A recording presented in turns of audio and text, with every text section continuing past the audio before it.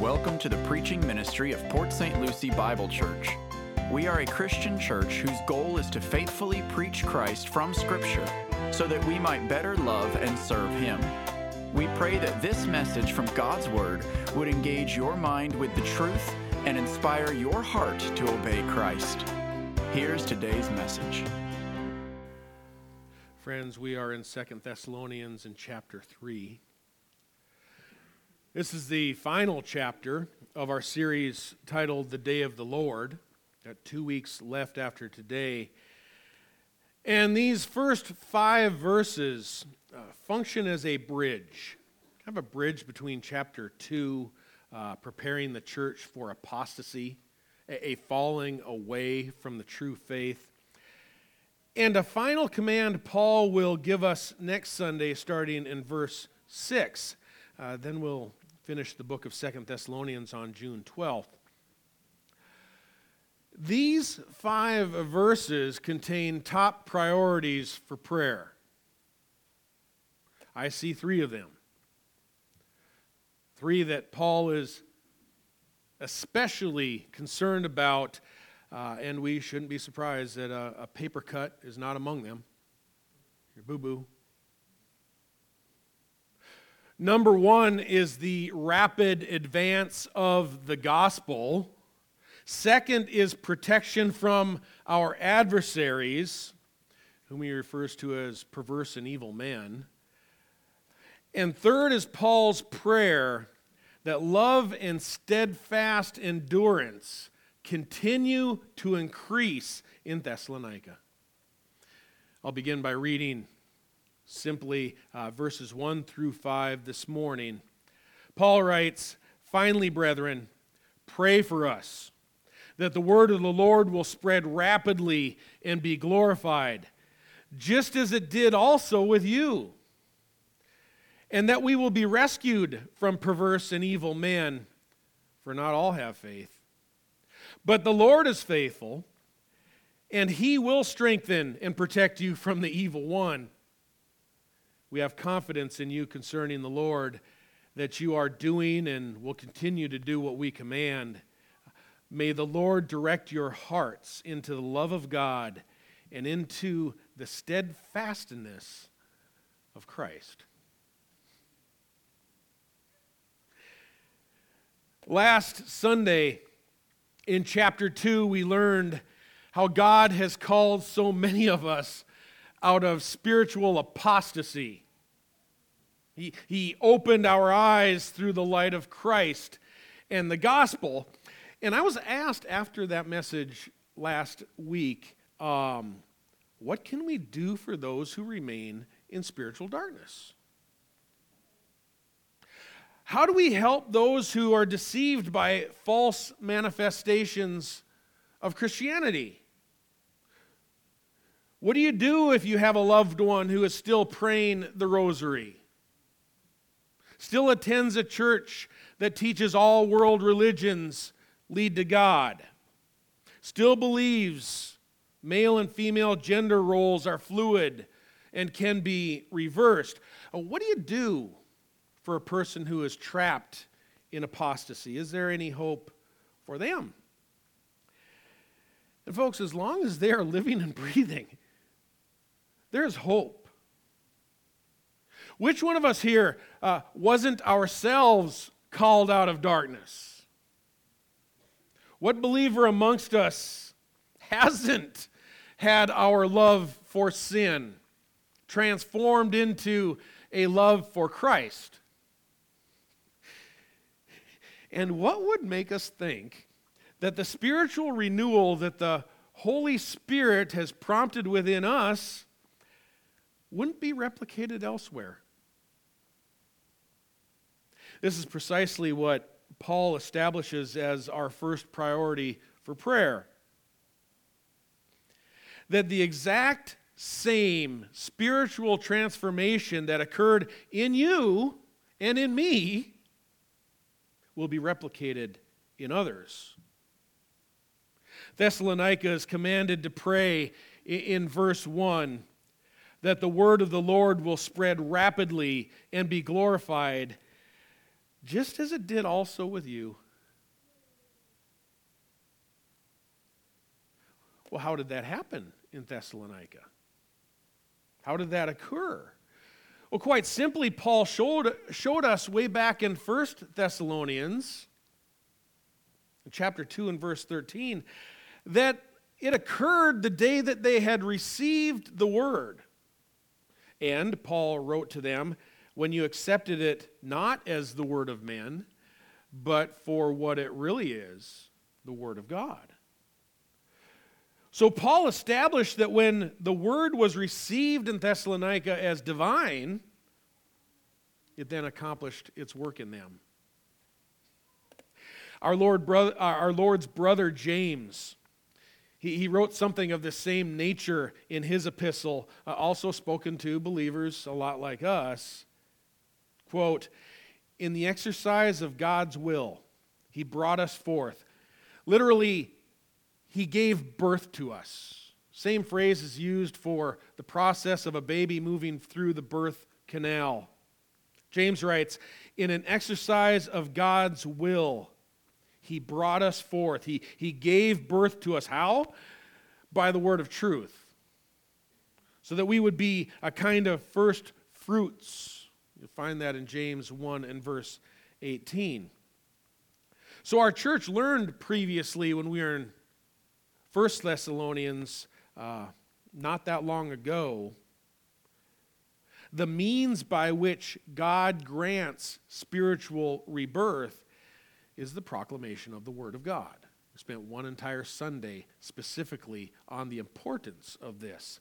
On this point, the testimony of the apostles always remains consistent. Peter wrote, you have been born again, not of seed which is perishable, but imperishable, that is, through the living and enduring Word of God.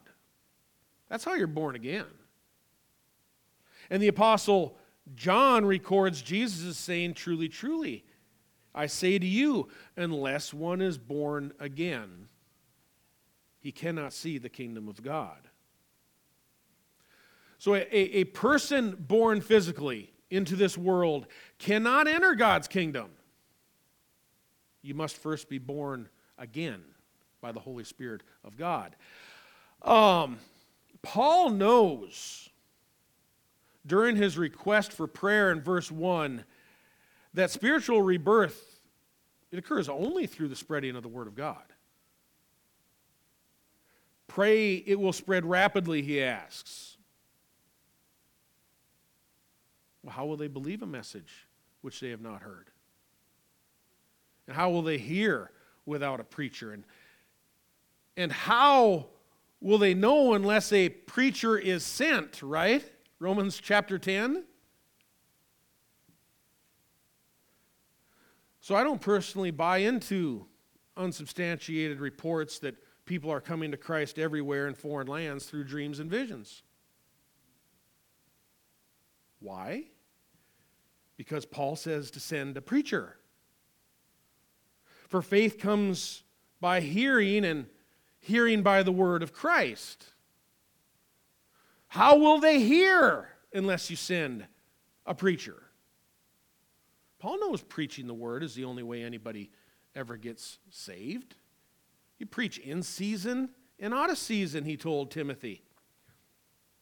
You probably noticed our street sign out at the corner here as you pulled in our driveway. It says Vacation Bible School, June 12th to the 14th. Well, that message is strategic. It's important that people register their kids who will come and they will hear the word of Christ. But have you also noticed what I normally put on that sign? Which is also strategic, I would add. Most of the time, it is a quote of Scripture.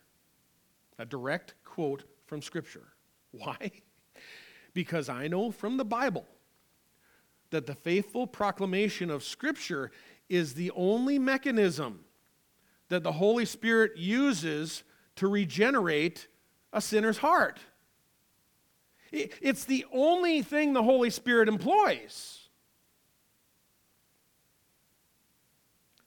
So cute, church signs. I like them too. They say honk if you love Jesus, text while driving if you want to meet him. They're cute, they're adorable, but they don't possess any power to save. By comparing the message of the gospel and the word of God, that is the power of God unto salvation. And for these reasons, I would urge you, whether you are writing a card, whether you are sending an email, a letter, a Facebook post, whatever it is, the most powerful element you can include to influence an unbeliever you love is a thoughtful quote from Scripture. You don't have to overthink it. Doesn't have to be anything fancy. All of God's Word is powerful. And most people in America have heard that God's Son died for their sins and rose on the third day. They've heard it again and again and again to where they're almost immunized against it. But the Spirit has power. The Spirit is more powerful, and God can use any brief quote or summation from Scripture in order to save. Believe in the Lord Jesus, and you will be saved. You and your household. Hang that around their neck. Not only you, what about your household? Boy, the word has power. It has power. If we are going to then pray with sincerity, if we're going to pray honestly and with integrity and in harmony with verse 1, that the word of the Lord will spread rapidly and be glorified, just as it did also in Thessalonica, then we're going to have to treat the word for what it truly is. It's not the words of men, it is the word of God. We have to exert a confidence in spreading this holy seed that is imperishable for it to achieve its divine objective. Good old preacher back in the day, Adrian Rogers. Some of you probably remember him. He goes, we ought not be slouched over like a question mark. We ought to stand up straight like an exclamation point. That's what we do when we share the Word of God. Yet never diminish, never undermine the Word of God. Never underestimate its power to save. Well, that sword of the Spirit, it is razor sharp. It'll penetrate, Hebrews tells us, down to the soul and the spirit, even the division. It goes deep. It's able to judge the thoughts and intentions of the heart. That's what the Word does. Folks, God and His Son are not ashamed of this book. We don't have to apologize for anything that God says. He created the heavens and the earth in 6 days. It's not hard to accept, knowing that the Apostle Peter assures that when Christ returns, He's going to melt it all down and create it new, a new heavens and a new earth in one day. So if you can't accept spontaneous creation, that God has that power, how can you believe that He can resurrect the dead? Bring them from the dust of the grave and reform them into a man or a woman again to be judged. Folks, the claims originate from the same book. It's the same source. You can't believe one without the other. And we proclaim Christ was raised. We do that with confidence. You know, Scripture goes to great lengths to assure us and reassure us that Christ was physically raised. He was not a phantom spirit. Thomas touched Jesus. He put his finger in the hand, and Jesus says, right here in my side, put your hand in my side. Jesus ate fish. It's a physical resurrection that we're looking toward. We're not just going to become a spirit and float around on a cloud somewhere. It's a very physical experience, the resurrection for us. Don't underestimate and don't undermine the resurrection of Christ through casting doubt on everything else that is written in the Bible.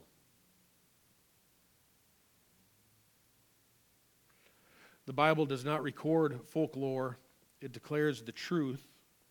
And God uses the truth of Christ to proclaim release to the captives and for sight to be given to the blind. Therefore, we pray that the word of the Lord will spread rapidly and be glorified. Glorified by those who receive it for what it truly is, the Word of God. And when we pray for it to spread rapidly, we are praying that the Word will run its course. You might have a footnote there next to spread that actually says run, that the Word will run. And a number of my theological resources insist this phrase that's translated in my version, will spread rapidly or will run rapidly, is reflective of terminology used during the athletic games in Corinth. They had something like an Olympics there. It was big news in that day, and this audience in this region would have been very familiar with this language. If that be true, what Paul may well be suggesting is that we pray with a mindset that the gospel finish its marathon course quickly. And in this closing chapter, folks, that would complement nicely this overarching theme of these two letters.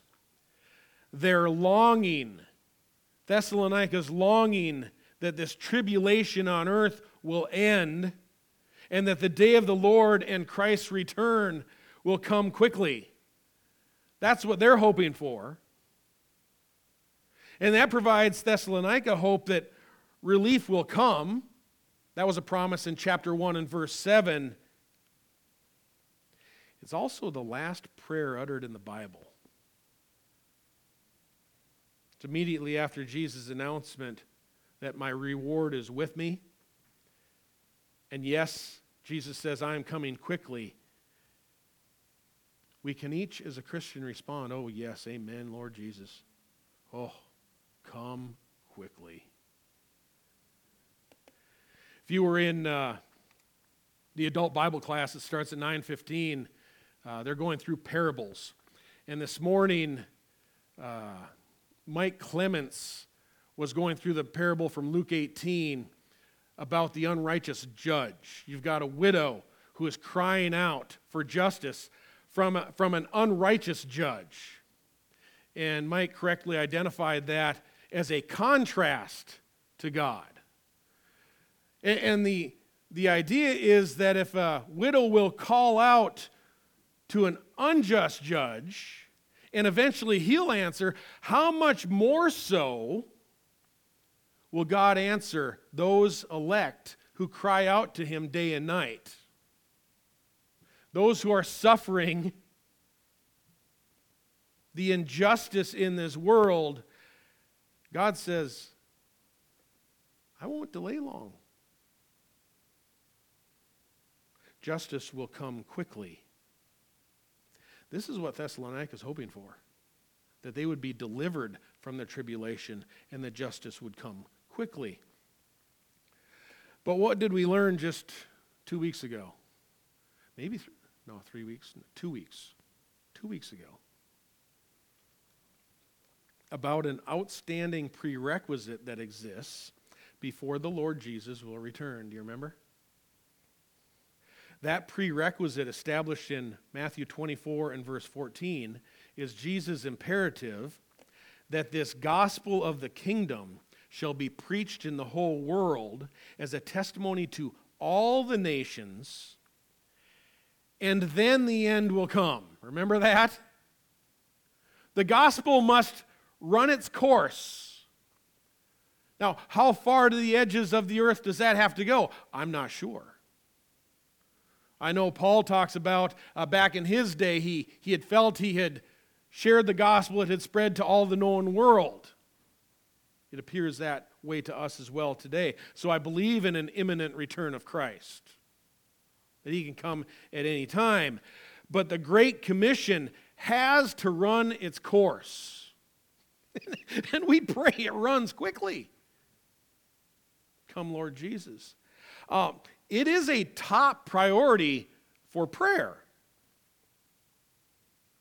So can a person pray verse 1, with sincerity and then just sit on his or her, bottom? Can't do it. You can't pray this sincerely and say, I'm just going to sit around and wait for somebody else to do it. This prayer for others, this prayer for Paul, expects that we participate. And Christians in Thessalonica praying that the word will spread rapidly. It expects their impassioned participation as well. Indeed, Paul's greeting in 1 Thessalonians chapter 1 and verse 5 assures this: our gospel did not come to you in word only, but also in power and in the Holy Spirit and with full conviction.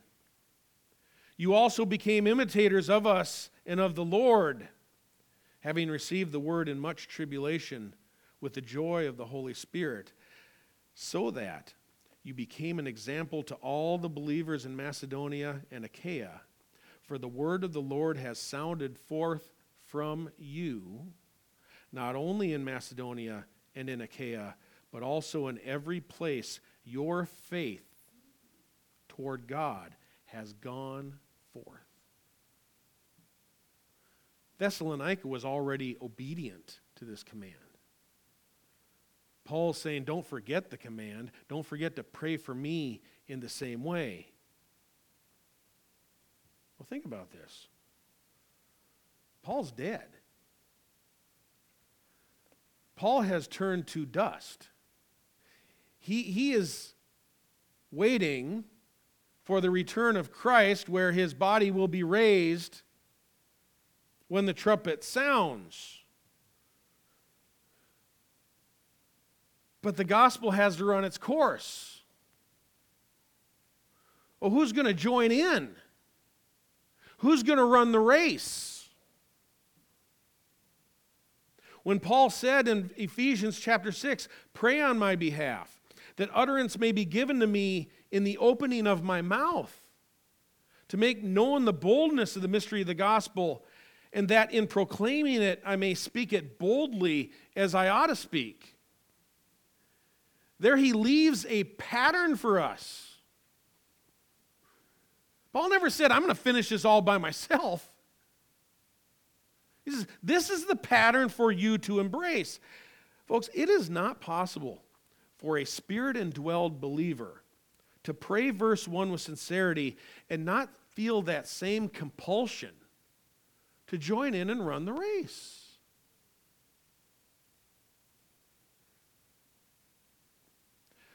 On that note, if you're curious about where we are going next, for our next future sermon series, progress from book to book, it has got to be building the kingdom of God. It's got to be. This church, we have been sufficiently prepared for growth as the Lord wills. We have studied over the years a good number of books. We're learned. I think Satan kind of likes that. Just sit there and learn some more. Don't worry about getting out there. Sit there and learn, and you'll become really, really smart. It's an easy route. We've studied through a good number of books, and many things we've learned as a church. We have a good understanding, a firm understanding of election and the sovereignty of God in salvation. The Holy Spirit is sovereign, and like the wind, John writes in John chapter 3, the Spirit blows wherever it wishes. The Spirit is sovereign. He convicts of sin. He regenerates the depraved heart. He indwells every believer. He seals them. Jesus says, so it is with everyone who is born of the Spirit. And when it comes to building the temple of God, which is Christ's church, we have recently learned, Zechariah 4 assures that this is built, that this work of Christ is built. It's not by might, it's not by power, but it's by my Spirit, says the Lord of hosts. And this is a spiritual building project. Still, we recognize that God delegates the role of evangelism, the role of proclamation to us, even though the Spirit is sovereign. We've been through a gospel. We went verse by verse through the gospel of Luke. We have witnessed Christ's compassion. We've seen how he loves. He cares for the poor. He dies for sin. He asks us to be like him. We've also studied the wisdom literature of Ecclesiastes. And there we learned what it means to experience a life well lived. Oh, that was a good book. Now we know how to live a life well. After this series in 1st and 2nd Thessalonians, we now have a really good grasp of how this age is going to end. The day of the Lord will come like a thief. Christ will appear with great power. Believers will be caught up into the sky by the angels, and the earth and the rebellious will be left behind in the fire of judgment. For this reason, the Apostle Peter says, according to his promise, we are looking for a new heavens and a new earth in which righteousness dwells, and where Christ rules. So we know our future. Our future lies in the kingdom of Christ on earth.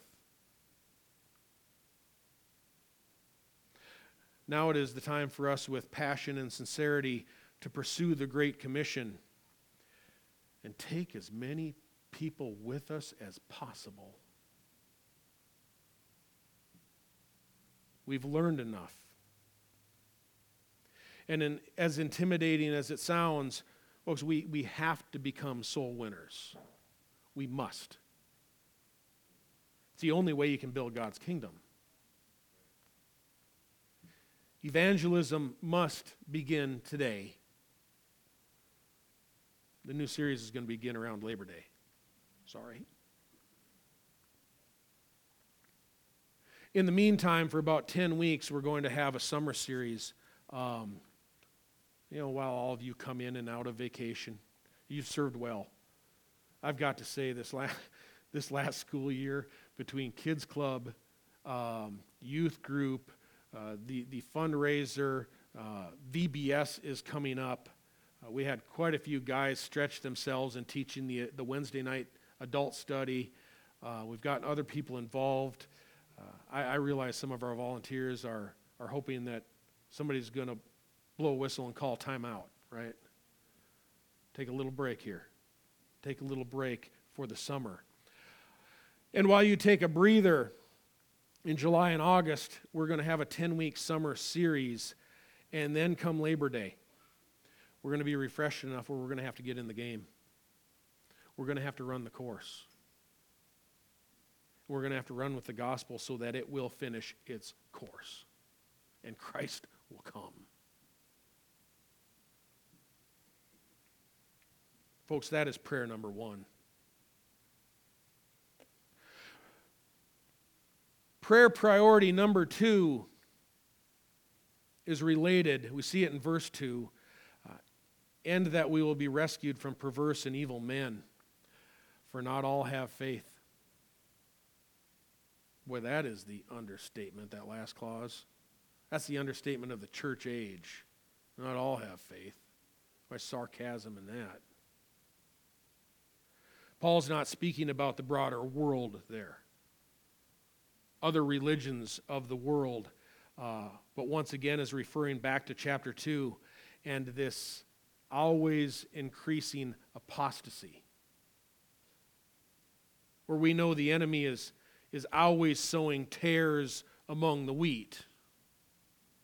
Paul's saying, not all have faith. And every church has them, tares in the wheat, and people in the pews for one objective, one purpose or another.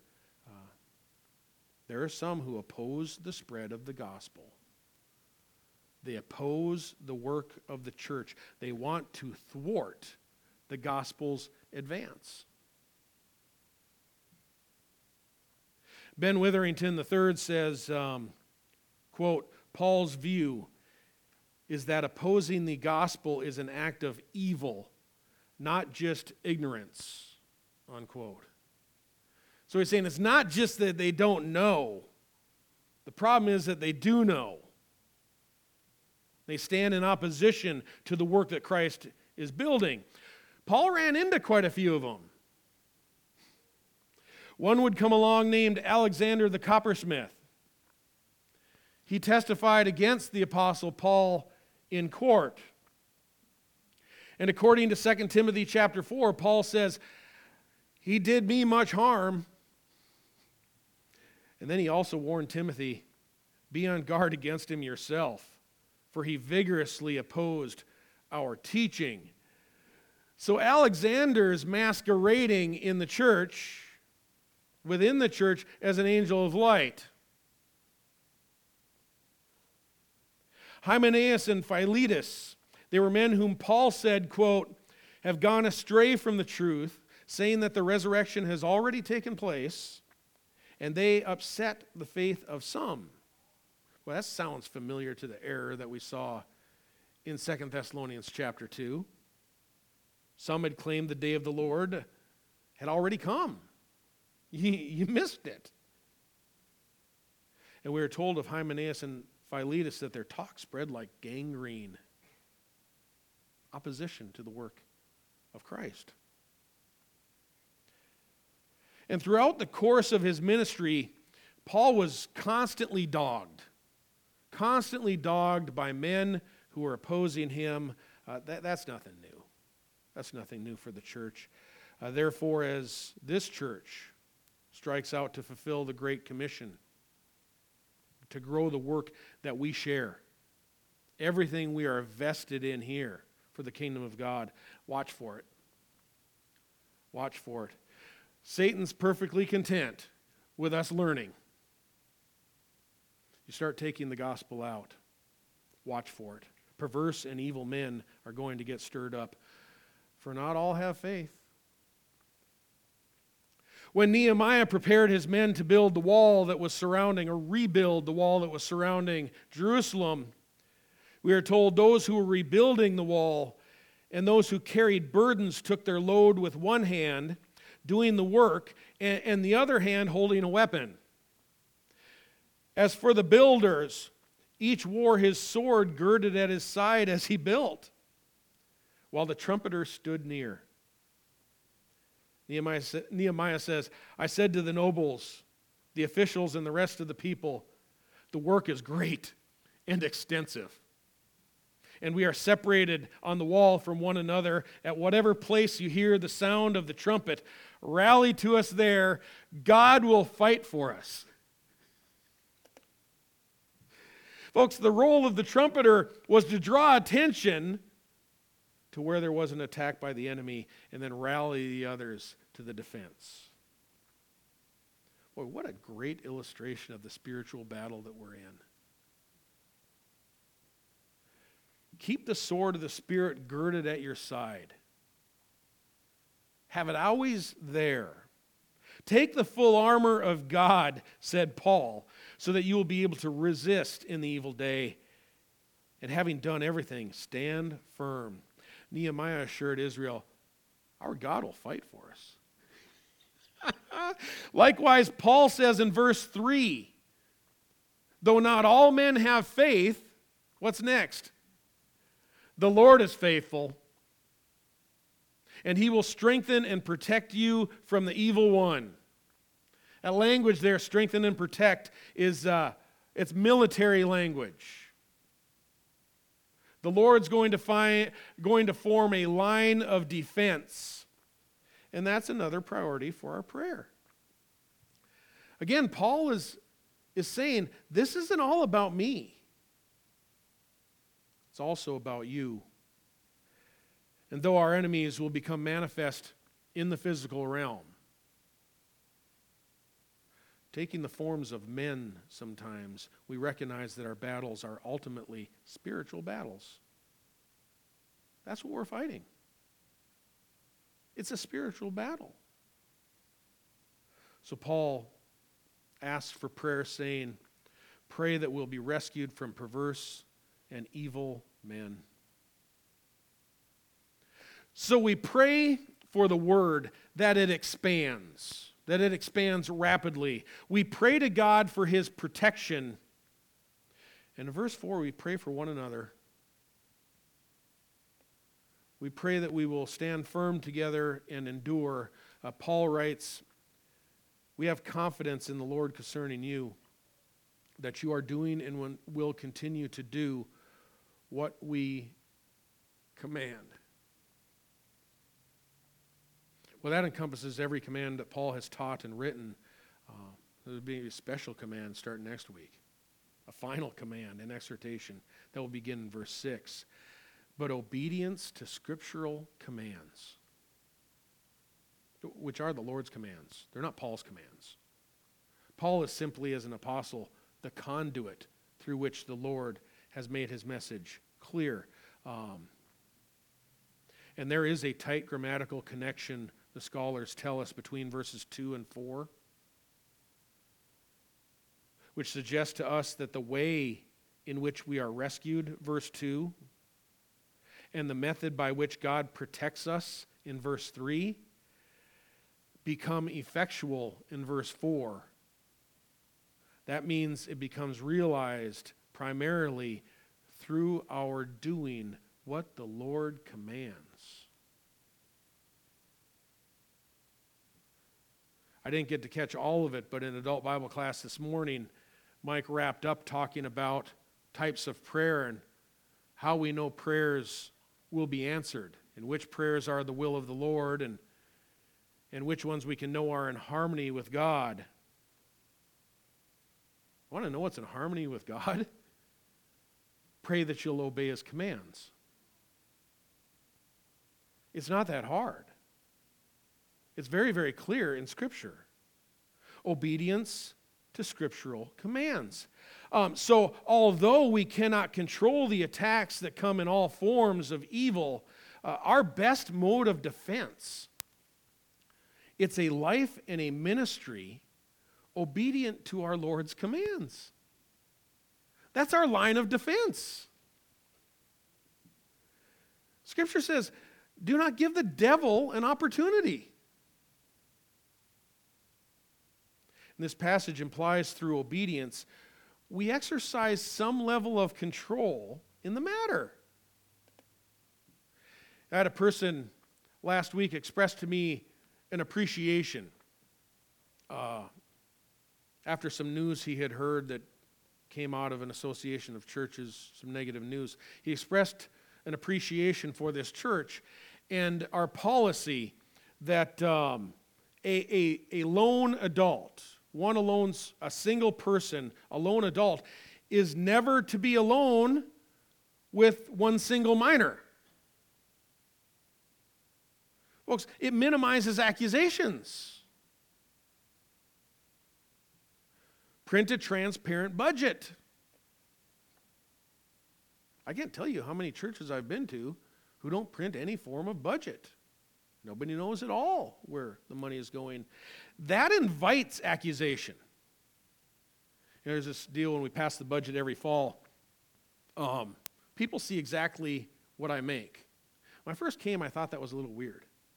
And I was going to ask everybody else, can I see what you make? Didn't go anywhere. But I'll be honest. I would rather you know what I make and think that I get paid a little too much than to have you not know what I make and I wonder what he makes. Transparency. Be wise. Don't give the devil an opportunity.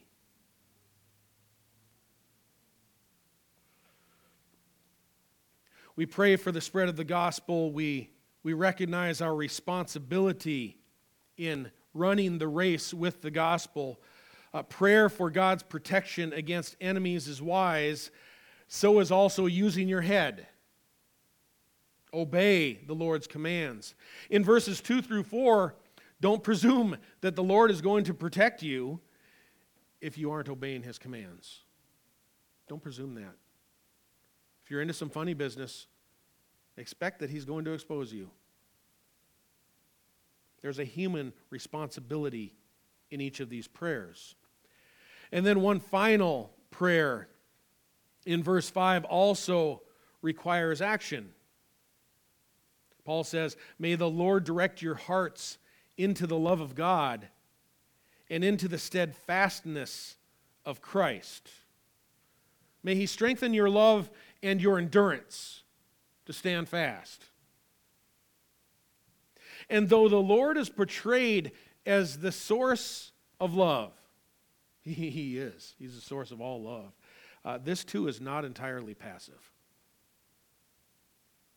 Love is expressed through obeying our Lord's commands. One in particular we will see next Sunday. It's through not making yourself a burden to others while being irresponsible and lazy. That's the command that he points to next, that each one be responsible. And when Paul prays, they will love and remain steadfast in Christ, it anticipates a response, our response, in obedience to God's commands. The Lord directs because the Spirit indwells us and prompts you and prompts me to obey the Lord's direction. That's how the Lord directs you, through his commands. Folks, your heart would not obey without the Spirit who is in you. They wouldn't. You could maybe fake obedience. There's people who kind of fake it along the way. But to suggest that I'm just going to sit on the couch until God gives me some irresistible urge, some irresistible motivation to love and stand firm, or the idea that, I'll love when God forces my heart to feel like love, that completely misses the point. That conclusion can arise as another distortion of God's sovereignty, of which there are many. The idea that I shouldn't expect to just wait to act and then wait for God to make me do it, like some kind of robot. Many people have been taught that Calvinism is a type of robotic function. I am not going to do anything until God makes me do it, right? A lot of people have been taught that. That's not what Calvin taught. That's not Calvinism. John Calvin would never suggest you sit at home until God gives you a feeling of irresistible compulsion to love, and then, and only then, you go express it to others in the body of Christ.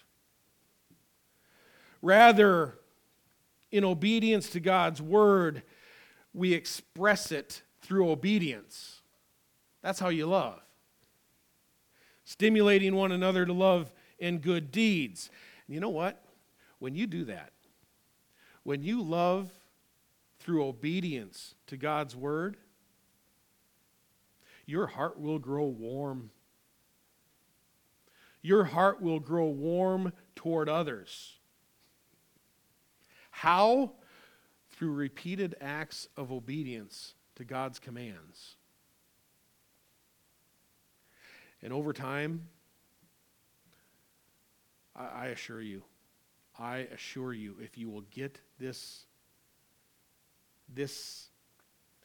in your mind, the cause and effect, over time, the cumulative effect of the obedience, faithful obedience to God, it is going to result in feelings of affection and adoration for men.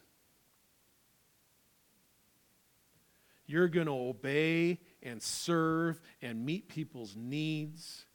You're going to jump in and help where the body of Christ and where the gospel needs you most.